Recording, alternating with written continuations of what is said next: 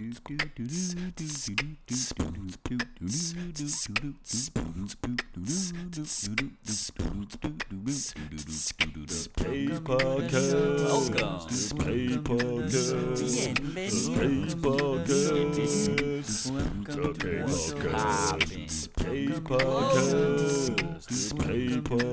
how the fuck are you?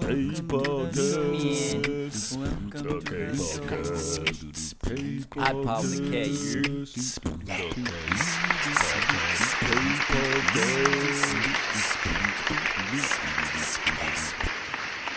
Quando sono solo e sogno all'orizzonte mancano le parole. Sì, lo so che non c'è luce in una stanza quando manca il sole. Se non ci sei tu con me, sulle finestre.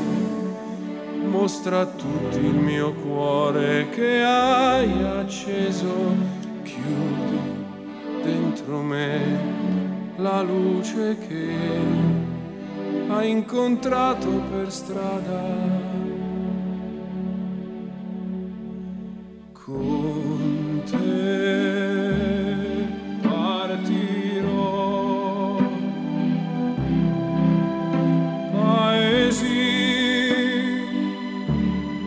che non ho mai veduto e vissuto con te, adesso sì li vivrò con te, partirò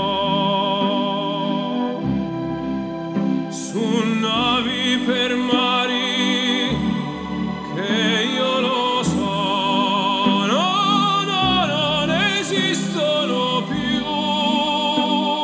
Con te io li vivrò.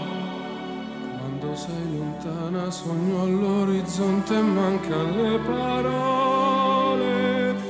E io sì lo so che sei con me, con me. Tu mia luna, tu sei qui con me. Mio sole, tu sei qui con me, con me, con me, con me. Con te partirò, paesi che non ho mai veduto e vissuto con te, adesso sì li vivrò con te, partirò su navi per mari che io lo so, no, non esistono più. Con te io li rivivrò, con te You know what I'm saying? I would do my normal little sing-along shit, but I don't think that's gonna go too well with a song like that, you know what I mean? That was Con Te Partiro, my bad, by Andrea Bocelli. And that's a man. You can tell by the voice of the song, obviously, that's a man singing, but his name is like the American Andrea Bocelli, Italian singer.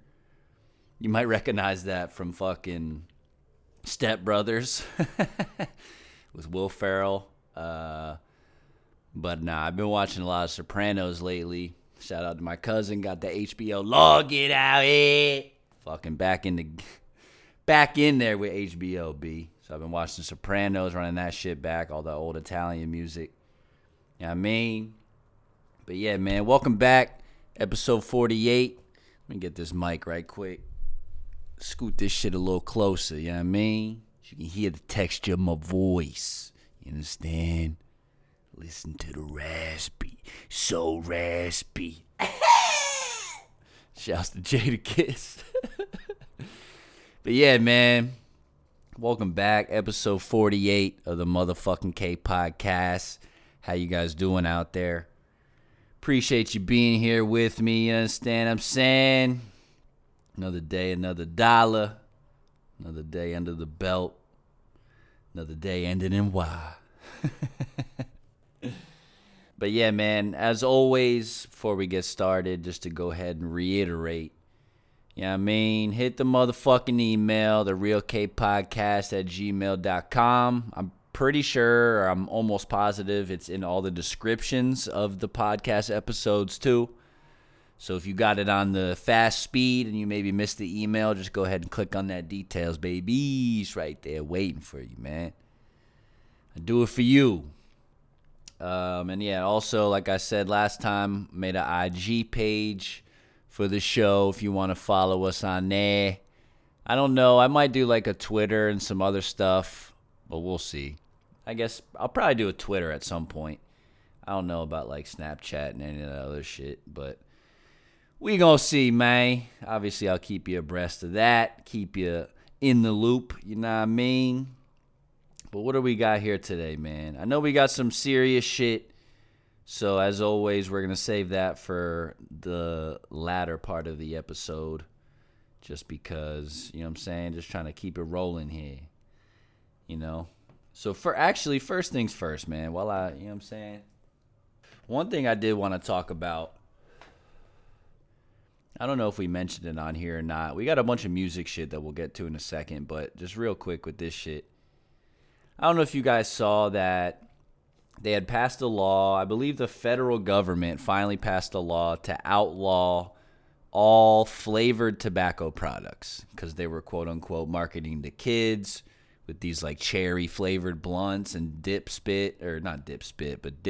tobacco and all that shit. Everything's like flavored to be like candy and stuff. So it's targeting a younger crowd and whatnot, which I mean, to be honest, like, I don't disagree with that. You know what I mean? I feel like if people use tobacco and they really want to use it, they don't give a fuck if it's flavored or not. I'm not going to say it could taste like shit, but tobacco flavor is not the best flavor, but like real heavy, dedicated cigarette smokers and shit like that, like they're going to, you know what I mean? They're getting that tobacco in regardless.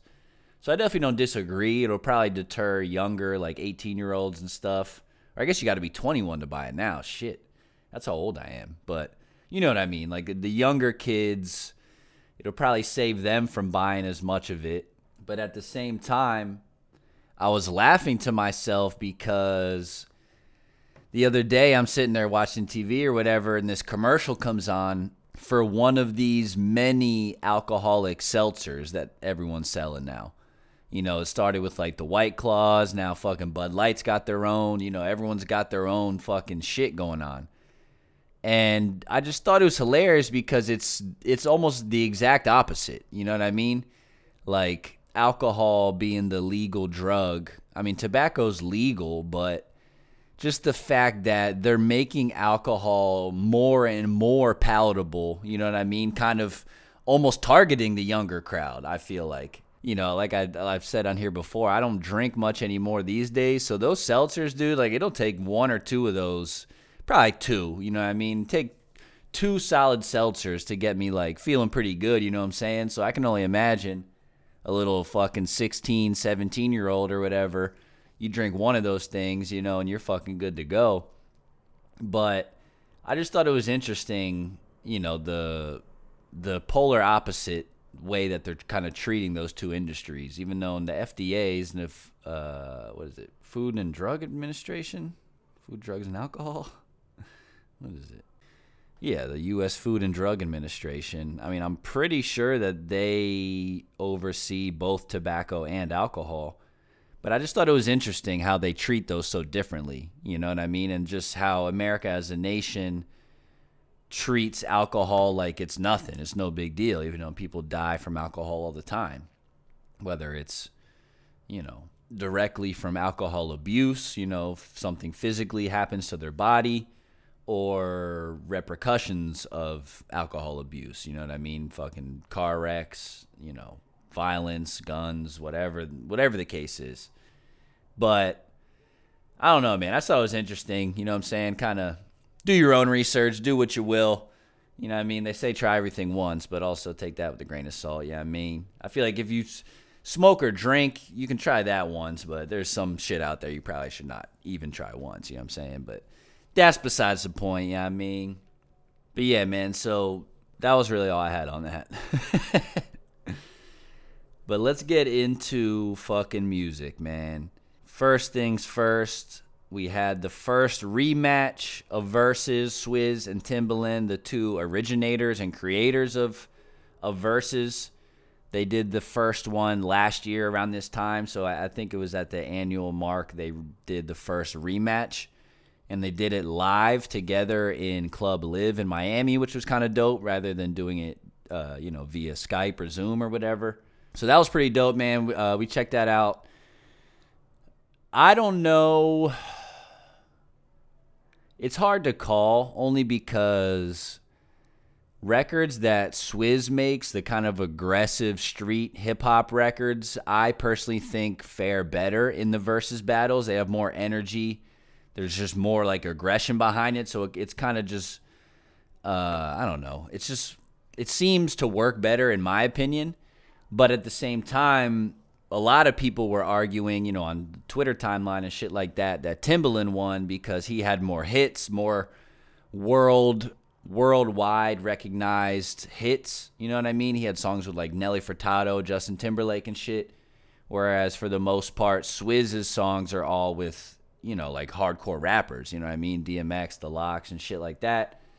So I think it was kind of more just up to your personal opinion who won. It was still a good show regardless, but, regardless of which side you were rooting for or whatnot. But, yeah, man, it was good. It was a good show, good performance, especially now that live music isn't as prevalent as it once was. It does seem like that's slowly starting to come back.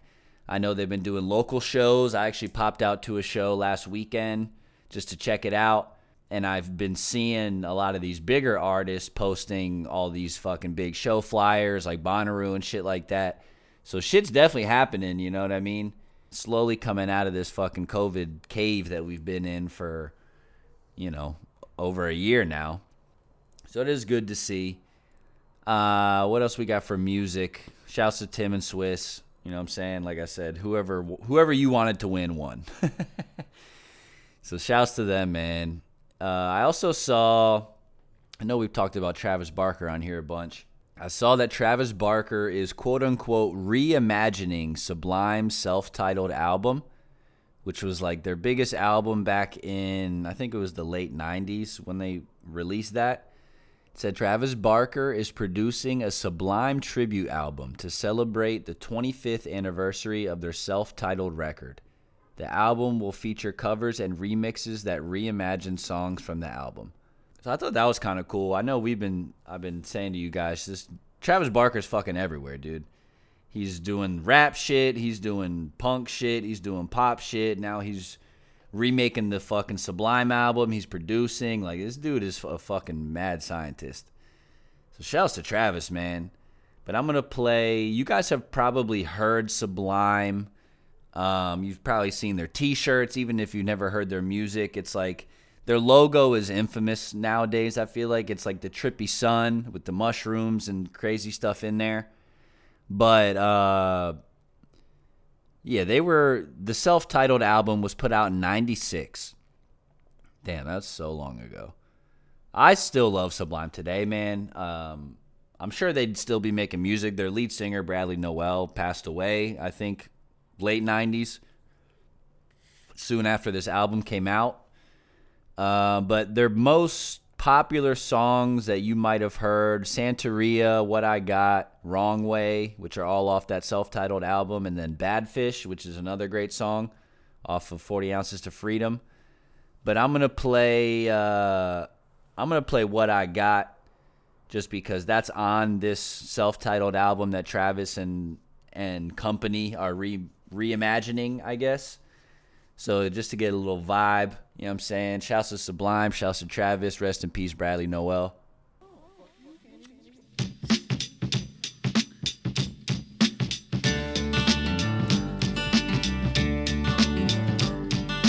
Early in the morning, rising to the street, light me up that cigarette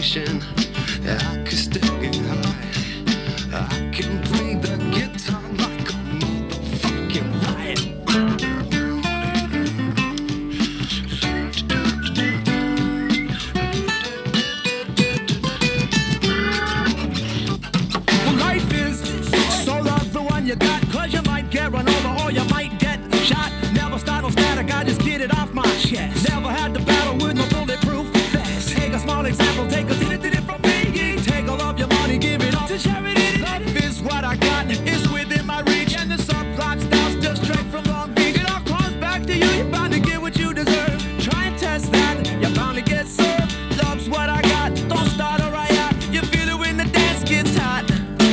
Love is what I got. I said remember that. Love is what I got. I remember that.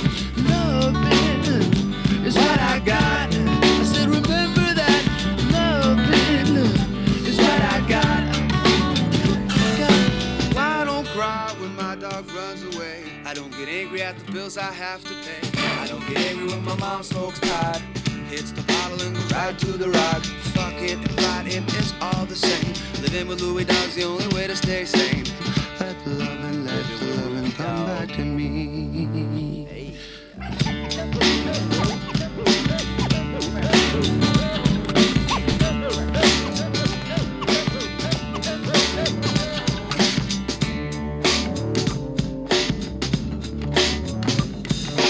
Loving is what I got. I said remember that. Loving is What I got. Remember that. Loving is what I got. Remember that. Loving is what I got. Yeah, man, that's sublime, you know what I'm saying? That shit always brings me back to like high school vibes for me, you know what I mean? But yeah, I thought that was pretty dope, man. Shouts to Travis again for bringing that album back to life. Classic album. I think a lot of kids nowadays need to hear that shit if they haven't, you know what I'm saying? But what else do we got for music? We got some discussion here. So this fucking this picture was posted, right? Of the hip hop Mount Rushmore of the 2010s. And Mount Rushmore obviously has 4 heads. So the photo that was posted was 3 heads, and then the 4th was a question mark, and you were basically supposed to vote for who the 4th one would be, right? So the 3 heads were Drake, Kendrick Lamar, and J. Cole. And then question mark for the 4th. So we were talking about it with the homies. We popped around some people. I think we said Big Sean being one of them. Big Crit was another one. Who else did we had a couple other ones that I can't remember right now, but we had a nice little friendly debate about it, you know what I'm saying? And I jokingly said Freddie Gibbs also. And it's funny because Freddie Gibbs, I didn't really mean it sincerely, but because he kind of got more popular in the later 2010s. It's supposed to mean like who dominated the 2010s, you know what I mean, as far as hip-hop goes. I think the final conclusion that we came to was Big Sean, just given, you know, I guess record sales, all around popularity, bars. I don't know. We didn't really have a criteria, which was kind of why some of the answers weren't quite lining up. But Freddie Gibbs said Nicki Minaj, which I thought was a very interesting answer as well. Nicki, you know, I'm not a fucking Nicki fan by any means, but actually, let me not even say that. I am a Nicki fan, but I'm not a Barb. I'm not a diehard Nicki fan. You know what I'm saying? The fucking go crazy, all that shit. But I definitely would not argue with her being that 4th head. You know what I mean? A lot of the homies, like I said, were saying Big Sean, which I didn't argue with either. I'm not necessarily a Sean fan either. For not for any particular reason, just not, you know. But at the same time, given the points that they made, which were all valid, like I said, I wouldn't argue him being that 4th head. But when they said Nicki, I was like, shit, dude, that's kind of a good pick as well, man, you know? I guess the only argument against that would be because her and Drake come from the same camp, but you can't hold that against them, like just because the top 2 people are in the same camp, you know what I'm saying? But let's see.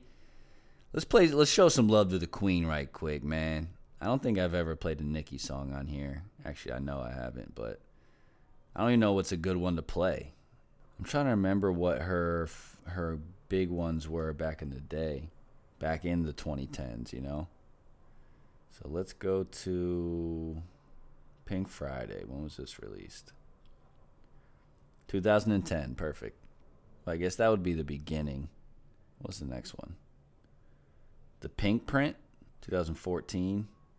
Let's see what we... Oh, this was... Okay. Let's see what's... I remember Pills and Potions. I remember some of these. We'll play Pills and Potions. Shit is fucking up. We might play Only if this shit lets me.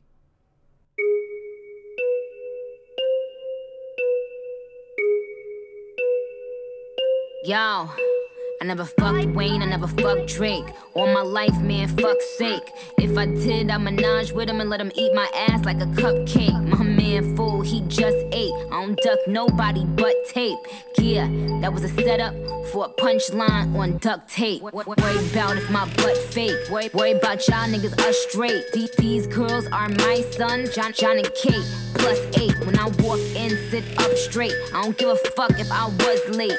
Dinner with my man on a G5 is my idea of an update. Hut 1, hut 2. Big titties, big butt too. Fuck with them real niggas who don't tell niggas what they up to. Had to show bitches where the top is. Ring finger where the rock is. These hoes couldn't test me, even if their name was Pop Quiz. Bad bitches who I fuck with. Mad bitches we don't fuck with. I don't fuck with them chickens unless they last name is Cutlet. Let it soak in like seasoning. And tell them bitches blow me. Lance Stevens. Raise every bottle and cup in the sky. Sparks in the air like the 4th of July. Not been here tonight. Oh, if you leave me, you know it'd be quiet. I don't know what's happening. This shit keeps fucking up. If it's the music, if it's my internet. But my bad. That was Only, Nicki Minaj featuring Drake, Lil Wayne, and Chris Brown. Cut a little short because of this motherfucking technical difficulties out here.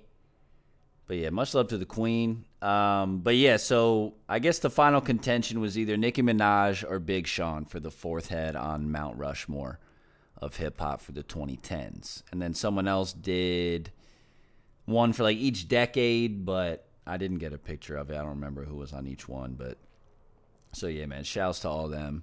I mean, so I think that was all we had for music, but kind of staying on music at the same time, I just discovered this thing called TCL, the Crew League. I guess it's sponsored by or powered by Revolt. They're basically doing a bunch of rappers and their crews play 4-on-4 ball against each other, like half-court basketball. And it's pretty entertaining. At least some of them are. I didn't even know about it. I guess they're in season 2 now. But I went back and watched episode 1, season 1, which was like sometime last year, I guess. I'm assuming this was a quarantine idea type deal. But it's pretty fucking hilarious. Episode 1, season 1 was Russ and his crew versus Jack Harlow and his crew. Fucking battle of the white boys. But... what I found super interesting was on Russ's team, he had AJ Ramsa, who played ball at UCF, and he was actually on the team when I was at UCF attending as a student, and I used to work at the fucking gymnasium there, and I don't know if I ever mentioned that on here. I used to check this motherfucker in the gym back in the day. And here he is on TCL fucking balling it up with Russ, playing against Jack Harlow and his crew. Yeah, I won't spoil, tell you who wins and spoil it or anything, but it was pretty funny, man. We were watching, Tyga and his crew versus G-Eazy and his crew, a bunch of new school rappers like DDG and all these dudes that I'm not too familiar with, but it seems like they got a good amount of people on there. I was wondering if they were going to get, Dave East and J. Cole and people who actually balled, Freddie Gibbs. Speaking of that, I know we mentioned J. Cole went over to play ball in Rwanda. Apparently his career's already over. I don't have the details on that and what happened or why he dropped out or whatever, but he played a couple games, I guess, over there in Rwanda, and now he's done. But shouts to J. Cole, you know what I'm saying? Shouts to TCL, man. I just check it. It's on YouTube, Revolt's YouTube page. And I guess just speaking of basketball, man, we're in the NBA playoffs. All right? The fucking playoffs are here, man. I know the Nets already won game 1. I believe the Hawks beat the Sixers. Let's see what the lineups are looking like here. We'll do the game 1s. So for game 1, currently we have Brooklyn leads 1-0 over the Bucks. The Hawks lead 1-0 over the Sixers. Tomorrow we have the Nuggets versus the Suns for game 1. And then Tuesday we have the Clippers versus the Jazz for game 1. So that's the current NBA playoff status. We'll keep tabs on that. I'm personally rooting for the Sixers, obviously, being my hometown. And then also, I'll root for the Nets, man. You know what I'm saying? And just being up in Brooklyn, you know what I mean? Just dedicated a fucking whole episode to that shit, basically. And they're looking pretty fucking solid. So I definitely have no problem rooting for the Brooklyn Nets. But if they both advance, then they'll have to face each other. So, you know what I mean? We'll see what happens. But shouts out to all the teams involved. Good luck to everybody. You know what I mean? Play fucking some good ball out there, man. Stay on your toes, B. Also, speaking of sports, I'm sure you guys have heard Naomi Osaka dropped out of the French Open. And her reasoning basically was her mental health. You know what I mean? And ironically, it fell at the very end of Mental Health Month, the end of May last month. But I think it was a big move by her. You know what I mean? Like, she has all these sponsors. Most people would probably feel basically obligated to play the match. You know what I mean? They advanced that far and whatnot, regardless of their mental health. So I think that was very big of her and mature of her to recognize that she's going through whatever she's going through. You know what I mean? Prayers and positivity to her. I'm not sure what the details are behind her making that call, but she essentially came out and said, you know, I'm going to prioritize my mental health, and to do so, I can't participate in this tournament. So she dropped out. And obviously there was all this backlash, the brands, the tournament itself. Like, everyone was pissed. They want to see her play. She's the most popular and best young tennis player right now. But she said, fuck that, you know what I mean? Got to get my mind right. So shouts to Naomi Osaka, man. Hopefully she's doing well. And hopefully, you know, she can get her mental health back in check. Obviously, you got to think of her as a human first. She's not just an athlete and a puppet to entertain people on TV, you know what I mean? Like, she's a human being.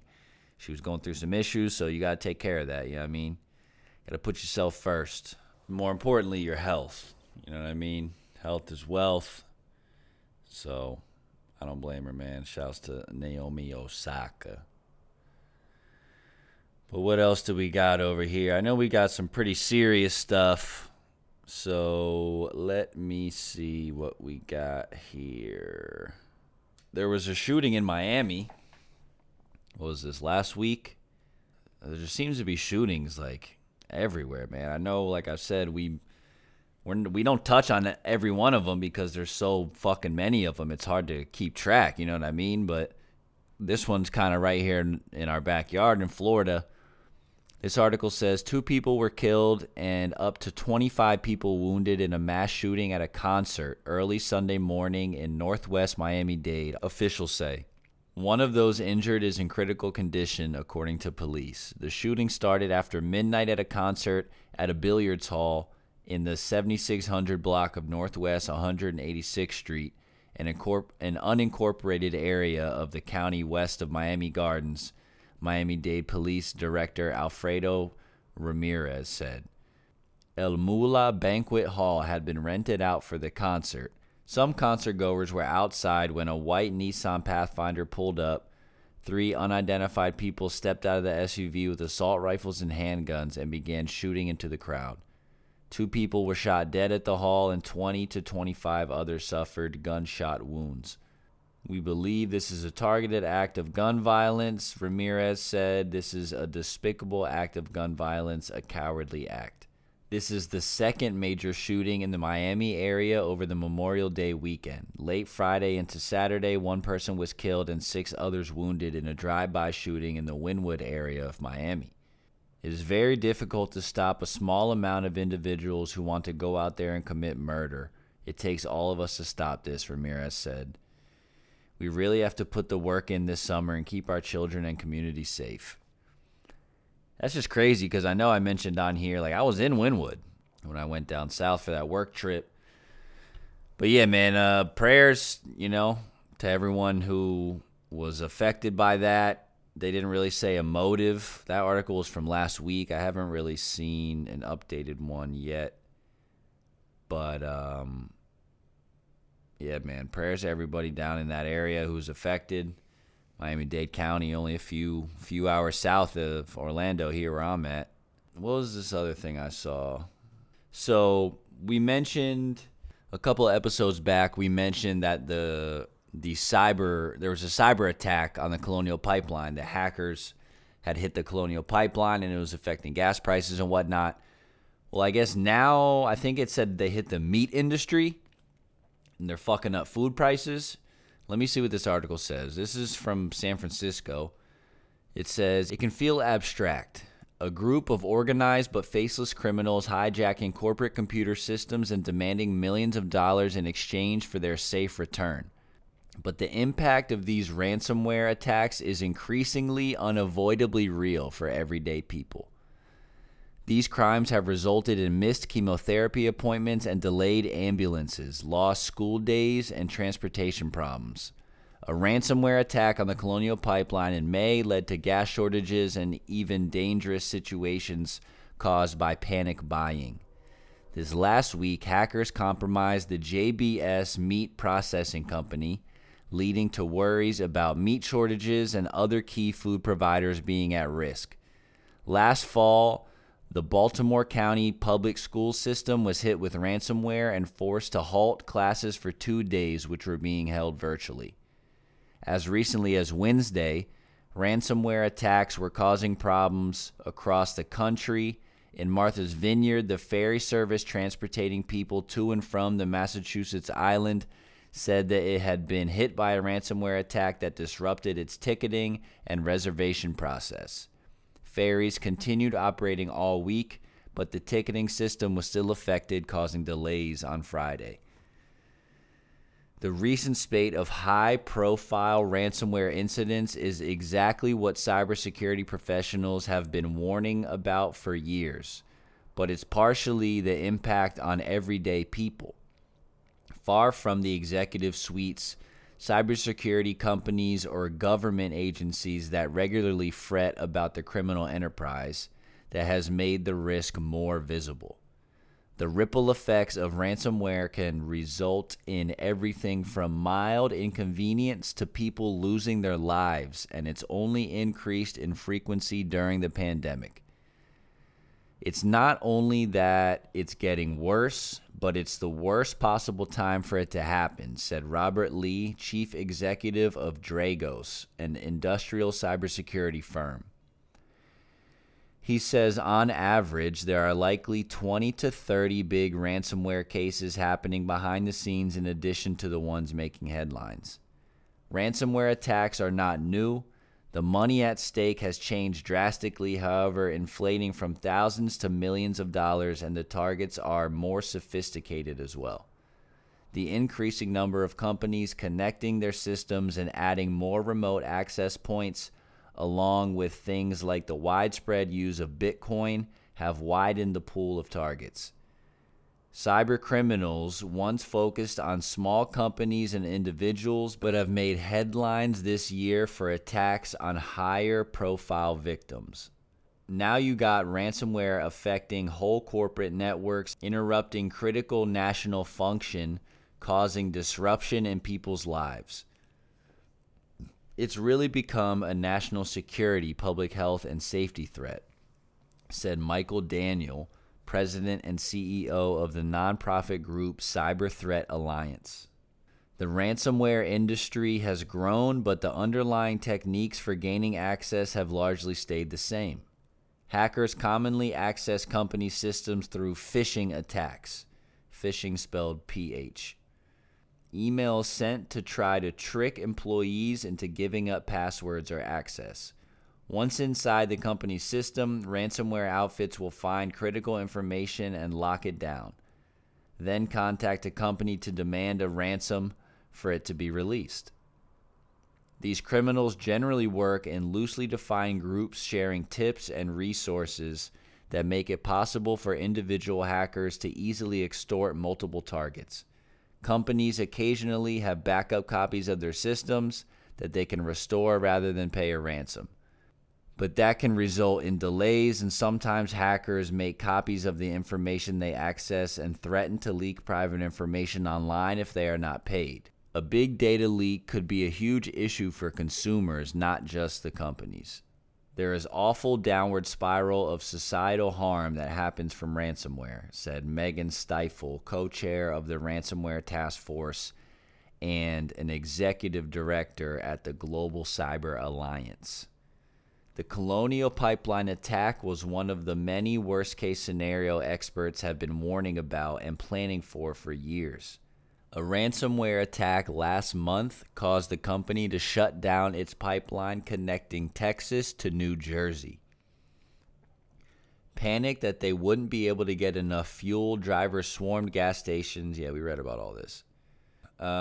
People's safety has been even more directly threatened by attacks on healthcare systems. Hospitals have been particularly hit hard as far back as 2016. When the Hollywood Presbyterian Medical Hospital paid $17,000 in Bitcoin to a ransomware hacker. Last November, the University of Vermont Medical Center was hit by ransomware, and it took nearly a month for it to regain access to its medical records. Chemotherapy patients had their treatments delayed and were sent to other health centers where some had to recreate their medical history. Joshua Corman, the chief strategist for healthcare and COVID on the government Cybersecurity and Infrastructure Security Agency COVID Task Force, Jesus Christ, that's a long-ass title, has been studying the potential impact for healthcare attacks on mortality rates. For example, if a hospital has to close suddenly, ambulances might take longer to reach people in distress. Minutes can be the difference between life and death for heart attacks, and an hour or two can be the difference for a stroke, said Corman.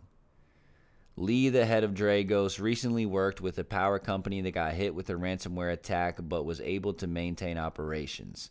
However, attacks like that could easily result in localized power shortages. Attacks on pharmaceutical companies or any of the manufacturers of their pipeline could delay critical medicine like insulin or even vaccines. The increased targeting of industries with the most potential for disruption may be the criminals' business's decision. It feels like these groups realize industrial companies are more ready to pay out and more quick to pay out, because if you impact industrial operations, you have to get up and going for safety and community, said Lee. Beyond the physical inconveniences, ransomware attacks can also hurt public trust in technology and systems and cause people to worry they'll be a victim or panic buy products they think will see a price hike or be in short supply, according to Stifel. Panic after attacks is part of the problem. This past week's attack on JBS, one of the largest meat processing companies in the world, resulted in temporary factory shutdowns.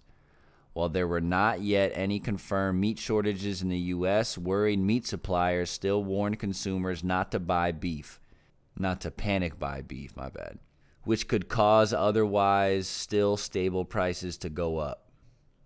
From higher gas prices to canceled surgeries, real-world financial and consumer safety implications of these hacks have spurred the federal government to crack down on ransomware. It's investigating the causes, working on guidelines, and urging corporate America to take cybersecurity protection seriously. We've been warning about this overtly for more than 8 years and a lot more quietly for longer. But now that it's manifested, the silver lining is that we're not starting ice cold, said CISA's Corman. So yeah, man, that's just fucking nuts. It does make me somewhat hesitant to, like, all these websites that are asking for cookies and bullshit, like, and I feel like I get the emails that they were talking about, the phishing emails. I feel like I do get those at work all the time. It's like, it looks pretty legit to being an email from a coworker, but if you look closely, there's always something that's slightly off, and there's some sketchy link, like, hey, have you checked this out or whatever? So it's like, they're just trying to get you. They're trying to catch you slipping out here, man. You can't be caught fucking slipping, B. But yeah, it also makes me kind of think or wish that I, had gone to school for IT or some shit like that. I could be out here fucking, holding CEOs up for Bitcoin, son. Yo, run that, B. I got you shit. No, I'm just playing. I definitely don't condone it, especially when it's impacting hospitals and stuff like that. If they were just holding up, I don't know, some corrupt industries or something like that, then that might be a different story. But it's obviously affecting real people's health and livelihood, you know what I'm saying? So that's obviously fucked up. So, I mean, shit's crazy out here, man. Like, the internet is the new Wild Wild West, the digital Wild Wild West. And now, like we were talking about with Louis, they got all these fucking metaverses and shit. Like, bro, I don't even know what the fuck's going on out here, bro. I don't fucking know, B. But you better guard your passwords. But all right, man. These last two topics are pretty depressing, pretty graphic. But it happened, you know what I mean? So I'm just warning you in advance. You got a trigger warning or something, feel free to skip forward to the end. But I just felt like we needed to talk about these here. The first one, the title of the article is Remains of 215 Children Are Found at British Columbia Residential School. And this is what the article goes on to say. It's broken down in like bullet points. So it says, what happened? A mass grave was found at a residential school in British Columbia that contained the remains of 215 indigenous children. I really don't want to butcher this tribe's name. It's spelled TK''EMLUPS space TE space SECWEPEMC First Nation. So just to respect the tribe, I'm going to butcher that name. It's said throughout this article, so I'm going to call them TS First Nation. TS First Nation was working with museum specialists and the coroner's office to establish the causes and timings of the death, which are currently not known. The death of these children and the mass grave were never documented by the school's administrators. Some of the children found were as young as 3 years old. The children in residential schools were under the quote-unquote care of school staff, the churches, and the federal government, who are all responsible for killing and abusing the children. The landmark Truth and Reconciliation Report, released in 2015, called residential schools, quote, a systemic government-sponsored attempt to destroy Aboriginal cultures and languages and to assimilate Aboriginal peoples so that they no longer existed as distinct peoples, end quote. Residential schools were initially run by Catholic and Protestant churches, but by the 1800s, the federal government fully embraced and funded the residential school system as part of the Indian Act. From 1863 to 1996, over 150,000 children were forcibly removed from their families and placed in these quote-unquote boarding schools. That is 7 generations of indigenous people over a course of 150 years. Many children never returned home, and those who did suffered from unimaginable trauma. The explicit intent was to separate these children from their families and cultures in an effort to, quote, kill the Indian in the child. Jesus Christ. In 1920, the Indian Act made attendance at Indian residential schools compulsory for treaty status children between the ages of 7 and 15. The schools were often underfunded and overcrowded. The quality of education was substandard. Children were severely mistreated, degraded, and abused. 90 to 100% of the children suffered severe physical, emotional, and sexual abuse. There was a 40 to 60% mortality rate in residential schools.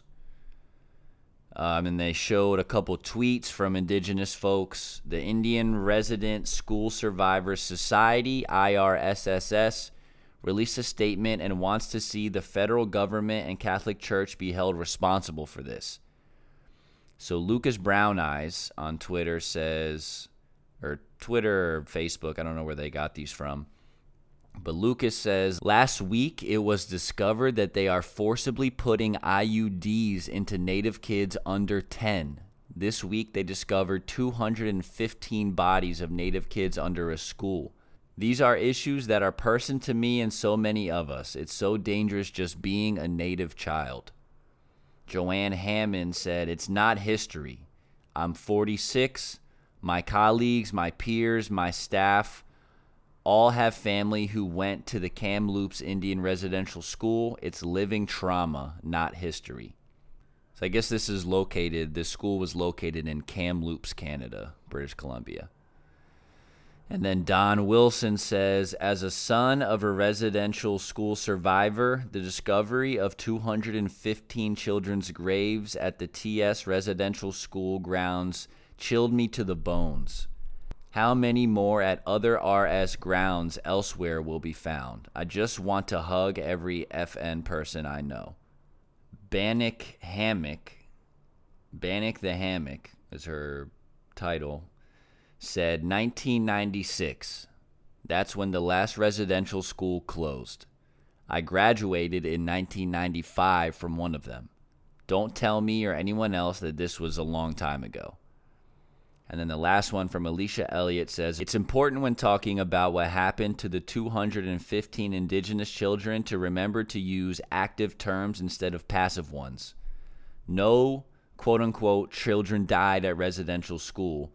That's a rhetorical sleight of hand to avoid responsibility.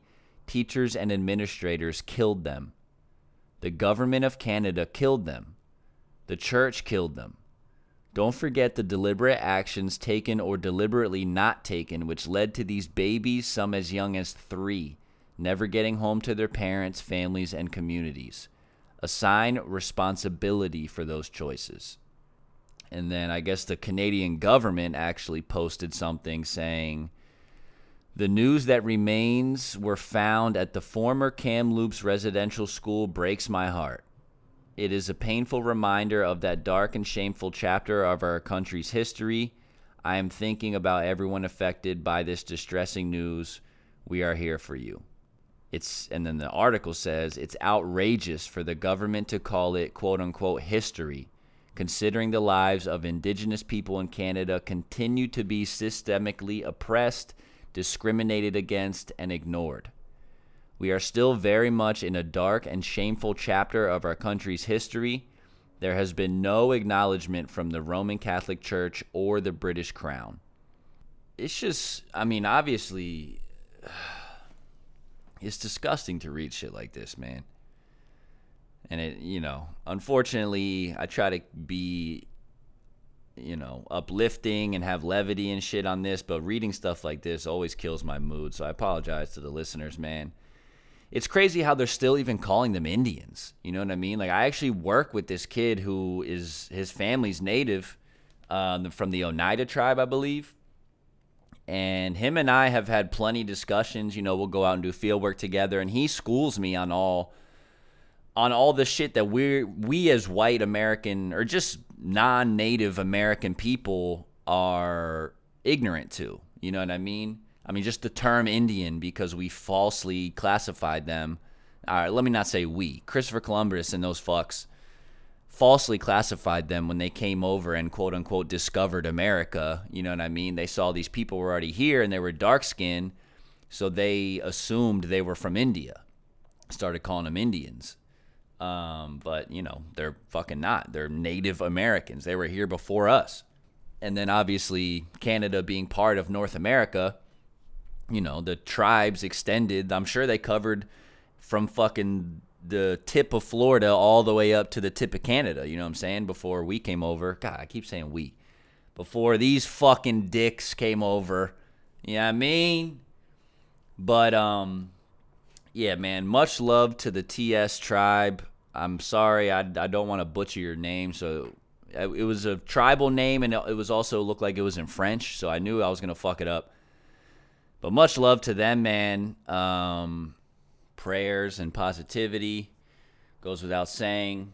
It's got to be rough, man. I mean, like I said, just from talking to my coworker, I know pretty much every social injustice that you see going on with Black Americans today, natives are dealing with as well. You know what I'm saying? And it's unfortunate. It's like I said before, it's really fucking disgusting, to be honest with you. And then kind of in that same vein, we have just last week, we had the 100th anniversary for the Tulsa Massacre. And anniversary is usually a good thing, you know what I mean, to celebrate, but obviously not for this one. This article says, on the centennial of the Tulsa Race Massacre, in which a thriving black neighborhood was burned to the ground and hundreds of residents were killed by an angry white mob, local and national leaders find themselves grappling with the lasting effects of racial injustice and violence. In Oklahoma, prominent public figures will be on hand this week for the grim 100-year anniversary, including President Biden, members of the Congressional Black Caucus, and civil rights advocates. I see Tulsa as a microcosm of things that are happening in other parts of the country, and I see Tulsa having the opportunity to set the example for how we get this right. Nicole Austin Hillary, executive director of the U.S. program at Human Rights Watch, told The Hill. The centennial comes just a week after the one-year anniversary of George Floyd's murder, an event that sparked nationwide Black Lives Matter protests calling for an end to police brutality and systemic racism. The pursuit for racial justice and equity has figured prominently not just in Democrats' legislative agendas in Washington, but among the 3 remaining survivors of the Tulsa Massacre and their descendants as well. I will never forget the violence of the white mob when we left our home. Viola Fletcher, 107 years old, told a House Judiciary Subcommittee on May 19th. I still see black men being shot, black bodies lining the streets. I still smell smoke and see fire. I still see black businesses being burned. I still hear airplanes flying overhead. I hear the screams, she added. Fletcher and her brother, 100 years old, Hughes Van Ellis, are among the last survivors of the massacre, along with Leslie Benningfield Randall, 106 years old. In 1921, Greenwood was a bastion of black wealth at the time when Jim Crow laws and the Ku Klux Klan hamstrung and terrorized black Americans in the South. Dubbed Black Wall Street, the northern section of Tulsa was home to dozens of black-owned businesses, including hotels, restaurants, law firms, and medical practices. Despite its prominence, the massacre was little known, if at all, in most parts of the country until the Oklahoma Commission to Study the Tulsa Race Riot of 1921 was created in 1997. 4 years later, the panel released a 200-page report detailing how the deadly event unfolded. The seeds of violence were planted on the morning of May 31st when the Tulsa Tribune reported that 19-year-old black shoeshine Dick Rowland had attempted to assault Sarah Page, a 17-year-old white elevator operator in the Drexel building in the white part of town. The Tribune's over-dramatized account of what happened, the story headline read, quote-unquote, "Nab Negro for attacking girl in elevator," sparked the forming of a lynch mob outside the Tulsa Community Courthouse, where Rowland was in custody. A group of roughly 25 black men from Greenwood went to the courthouse armed to stop the mob from taking Rowland, only to be turned away by authorities.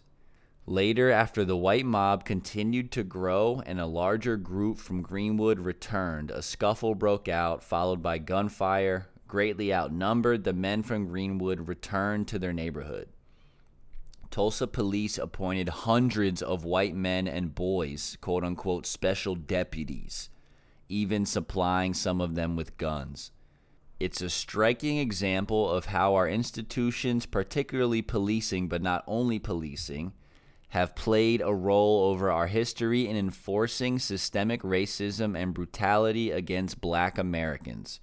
Representative Stephen Horsford from Nevada, second vice chair to the Congressional Black Caucus, told The Hill.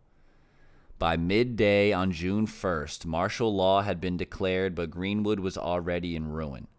The white mob had razed more than 1,200 houses across 35 city blocks, looting hundreds more.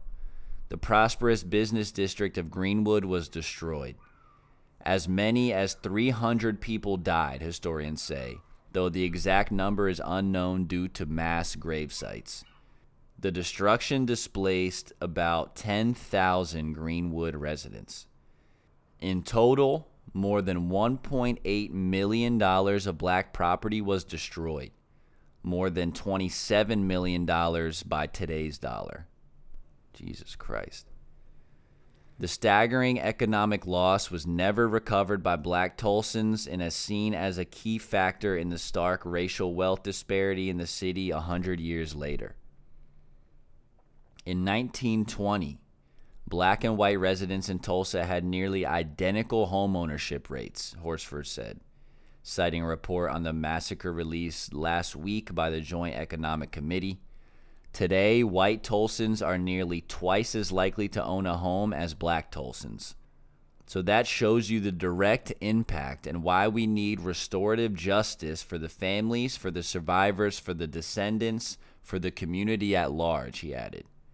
The median household income for white Tulsans is $55,448, almost double the amount for black Tulsans of $30,463. Restorative justice, also known as reparative justice or reparations, was one of the recommendations of the Oklahoma Commission's 2001 report. Reparations to the historic Greenwood community in real and tangible form would be good public policy and do much to repair the emotional and physical scars of this terrible incident in our shared past, the commission wrote. Steps toward justice, the commission said, could take the form of direct payments to the survivors and their descendants, a scholarship for descendants, economic development in Greenwood, and memorial for the massacre victims. John Hope Franklin Reconciliation Park was opened in 2010 to honor the victims, and a scholarship fund was established. And while economic redevelopment has taken hold in Greenwood, it has largely taken the form of gentrification and monetary gain for white business owners instead of black Tulsans. Tulsa Mayor G.T. Bynum has said he doesn't support direct payments to the survivors, but acknowledged in 2019 that the city's quote-unquote racial and economic disparities that still exist today can be traced to the 1921 race massacre. Vanessa Hall Harper, who is chairwoman of the Tulsa City Council and represents most of North Tulsa, including Greenwood, told The Hill that the city's efforts were a huge failure and underscored local lawmakers' desire to keep the status quo. Racism, Hall Harper replied simply when asked about Tulsa's inaction. In September, Randall and the other two survivors of the massacre sued the city, demanding that Tulsa abate the public nuisance of racial disparities, economic inequalities, insecurity, and trauma their unlawful actions and omissions caused in 1921 and continued to cause 99 years after the massacre. The 100-year anniversary includes events hosted by the 1921 Tulsa Race Massacre Centennial Commission, which spearheaded the building of Greenwood Rising, a $30 million history museum and center that will fully open in July. Award-winning artist John Legend and rising Democratic star Stacey Abrams were both scheduled to participate in the commission's main event on Monday, but organizers unexpectedly canceled the event on Thursday, citing unexpected circumstances. Many advocates have argued that the Centennial Commission hasn't done enough to raise up the voices of the survivors and their descendants, but Horsford said he doesn't want that to detract from the importance of the weekend. The focus should be on what caused the massacre and those who contributed to it and the systemic reasons for it. I also saw that they finally gave the survivors $300,000. I guess they gave them each $100,000. But, I mean, at the end of the day, I mean, money's great and everything, and that's the very least they could do, you know what I'm saying? But, like, what is that going to change? It's like, you know what I mean? You racist motherfuckers pretty much force these black people to go start their own town somewhere because you wouldn't accept them in your town. And then once they're off and thriving and doing their thing, you couldn't stand to see that either. And you had to fucking burn it to the ground and kill them all. You like... These are literally war tactics. You know what I'm saying? If you read Art of War, like, one of the biggest parts of war is diminishing your quote-unquote enemy or opposition's population. You know what I'm saying? Women and children. It's fucking disgusting, man. There was a clip of Viola Fletcher speaking to the court. I believe what was quoted in the article, her saying how she remembers all that stuff. I can't seem to find it right now. And I really wish I could, just to portray her voice, you know what I mean? Kind of solidifies them asking for some sort of compensation for the bullshit that they had to live through, even if it's a fucking 100 years later. It's better late than never, you know what I mean? You gotta stand up for what you believe in. Actually, matter of fact, shouts to the 3 survivors for getting up and standing strong. You know, much love. It's a little Bob. Lighten the mood a little bit.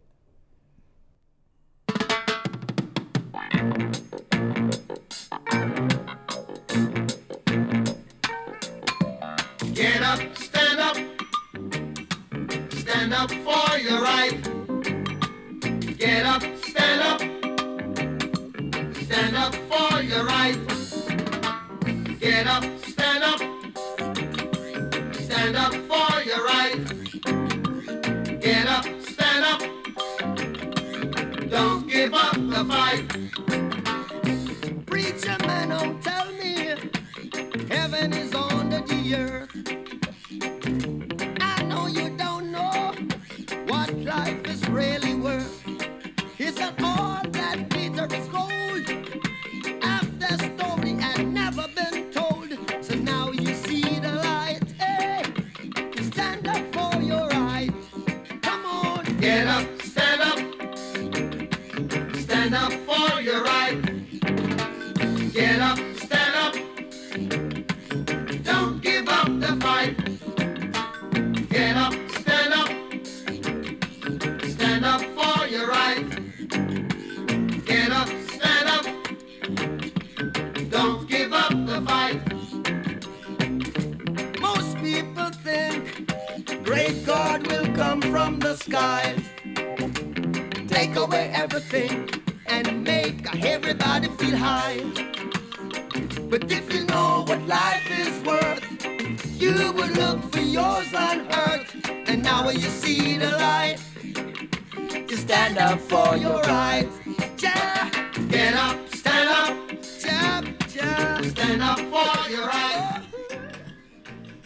Yeah, man. Once again, much love to all the Tulsa massacre survivors. Luckily, you know, they got up and stood up for the right. And it's ridiculous how applicable that song still is to today. He even says, you know, now you see the light, you got to stand up for your right. It's, you know, it's fucking ridiculous. 100 years has passed. I mean, it's been going on for well longer than that. But you know, some of our grandparents are almost 100 years old. Some, you know, this stuff isn't that long ago, man. And like we've been saying with all this shit, for the Tulsa Massacre and the TS tribe up in British Columbia, this stuff is still going on today. That's why it's so important that we learn about this history, because it's not just history, it's current events as well. You know what I mean? It still affects our peers today, whether maybe it doesn't affect you directly. You know what I'm saying? Like I was saying with my coworker about, you know, he's a Native American, I'm not, so that stuff doesn't affect me at all. But I was also never taught that shit. You know what I mean? They kind of erased it from public school education for the most part. And then same thing with this Tulsa stuff. You know what I mean? We were never taught about this shit. We were taught about basically Martin Luther King. They didn't even really mention Malcolm X. You know what I mean? But they whitewash what they want us to learn, man. So you got to fucking do your own research, because something's got to change, man. You know what I'm saying? Like, history repeats itself. I even have a line about that. It goes, Columbine and VT, for those who died, rest in peace. Doesn't matter good or bad, history is on repeat. So unless we change something, what's going to change? You know what I'm saying? But yeah, much love to the 3 survivors, man. If you aren't aware of all this stuff, please go look it up. Do educate yourself a little bit. And then I guess just while we're here, man, you know, staying on the somber note, unfortunately, rest in peace and happy belated birthday to Breonna Taylor. June 5th would have been her 28th birthday if she wasn't murdered by police. So much love to the Taylor family. Rest in peace to Breonna. And then last but not least, we can't seem to get it right, man. Us human beings are just fucking this world up. So I saw the quick blurb that basically said the northern white rhino had gone extinct, right? So it piqued my interest, and obviously I had to look it up. And that was just some shit I saw on Instagram. This is from Phys, like physics, phys.org. It says, BioRescue creates 4 new northern white rhino embryos. The International Consortium of Scientists and Conservationists working towards preventing the extinction of the northern white rhino through advanced assisted reproduction technologies is pleased to announce that in March and April 2021, 4 additional northern white rhino embryos were produced. This is the most successful series of procedures, from oocyte collection in Kenya to in vitro fertilization and cryopreservation in Italy. The team of Lebanese Institute for Zoo and Wildlife Research, Safari Park, Dwar Kralov, Kenya Wildlife Service, Ol Pejeta Conservancy, and Aventia has ever conducted. Sorry if I butchered those names. Additionally, the team confirmed the successful sterilization of the southern white rhino bull Uwan, which was conducted in December 2020. The bull will now be introduced to the Ol Pejeta southern white rhino females that have been identified as potential surrogate mothers for future northern white rhino offspring. So it sounds like, I guess, the northern white rhino is functionally extinct in the wild. So the only ones in existence are now in these zoos and in laboratories. You know what I'm saying? Like, we fucking, thank God they're still here for now, you know what I mean? Knock on wood. But it's just crazy that it's come to this. They've been poached so much for their horns and shit like that out there that we got to bring them in now. We got to protect them. And not only that, I think it was something about like the male species being so low. That's why they have to do all these in vitro pregnancy and shit like that. Like, it's just fucking, it's fucking disgusting, dude, what we're doing to this fucking planet and these animals and, you know what I mean, just the natural life around us, including human life. Like, it's just, it's fucking disgusting, man. That's the only word I got for it. It's fucking disgusting. But, yeah, man. Much love to the northern white rhinos. Hopefully they bounce back. You know what I'm saying? Artificially or naturally. I mean, I don't know. We all just need to be living in Jurassic Park, man, if you ask me. Fuck it. Only the strong survive. But yeah, I think this is going to wrap it up. And like I said, I got to do some TOP, man, because this shit got me fucked up. 1, 2, T-O-P, hit!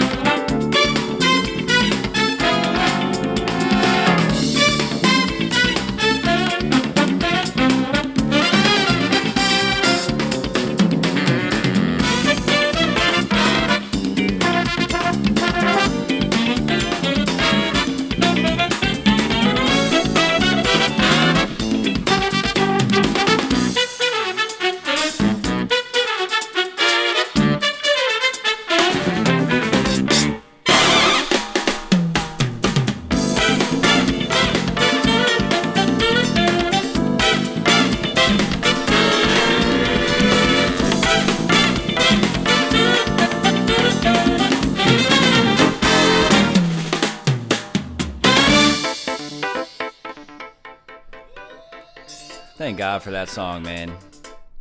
Thank God for that song. It always makes me feel better. But also, I forgot real quick before we get out of here. I saw an Italian artist auctioned off a quote-unquote invisible sculpture for $18,300. It's made literally of nothing. It is a work that asks you to activate the power of the imagination, Salvatore Garau said of his sculpture. So he sold a fucking quote-unquote sculpture of, like, air or energy or whatever you want to consider it.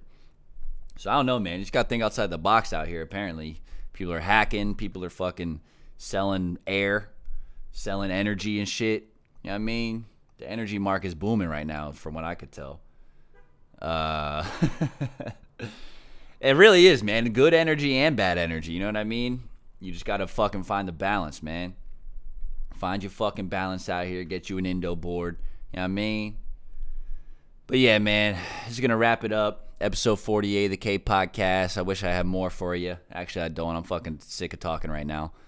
But you know the fucking vibes, man. Stay safe. Stay smart. Stay sexy. And stay motherfucking tuned. Much love to you guys. Reiterating as always, hit the fucking email, you know what I'm saying? Drop in. Just don't send me some hacking spam emails, some phishing emails, you motherfuckers.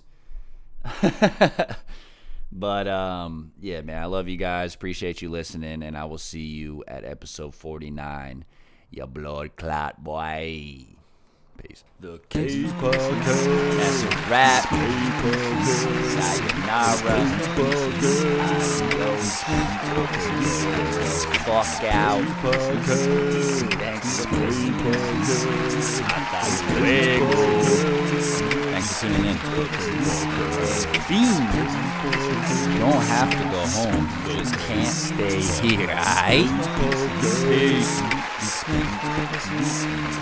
Peace.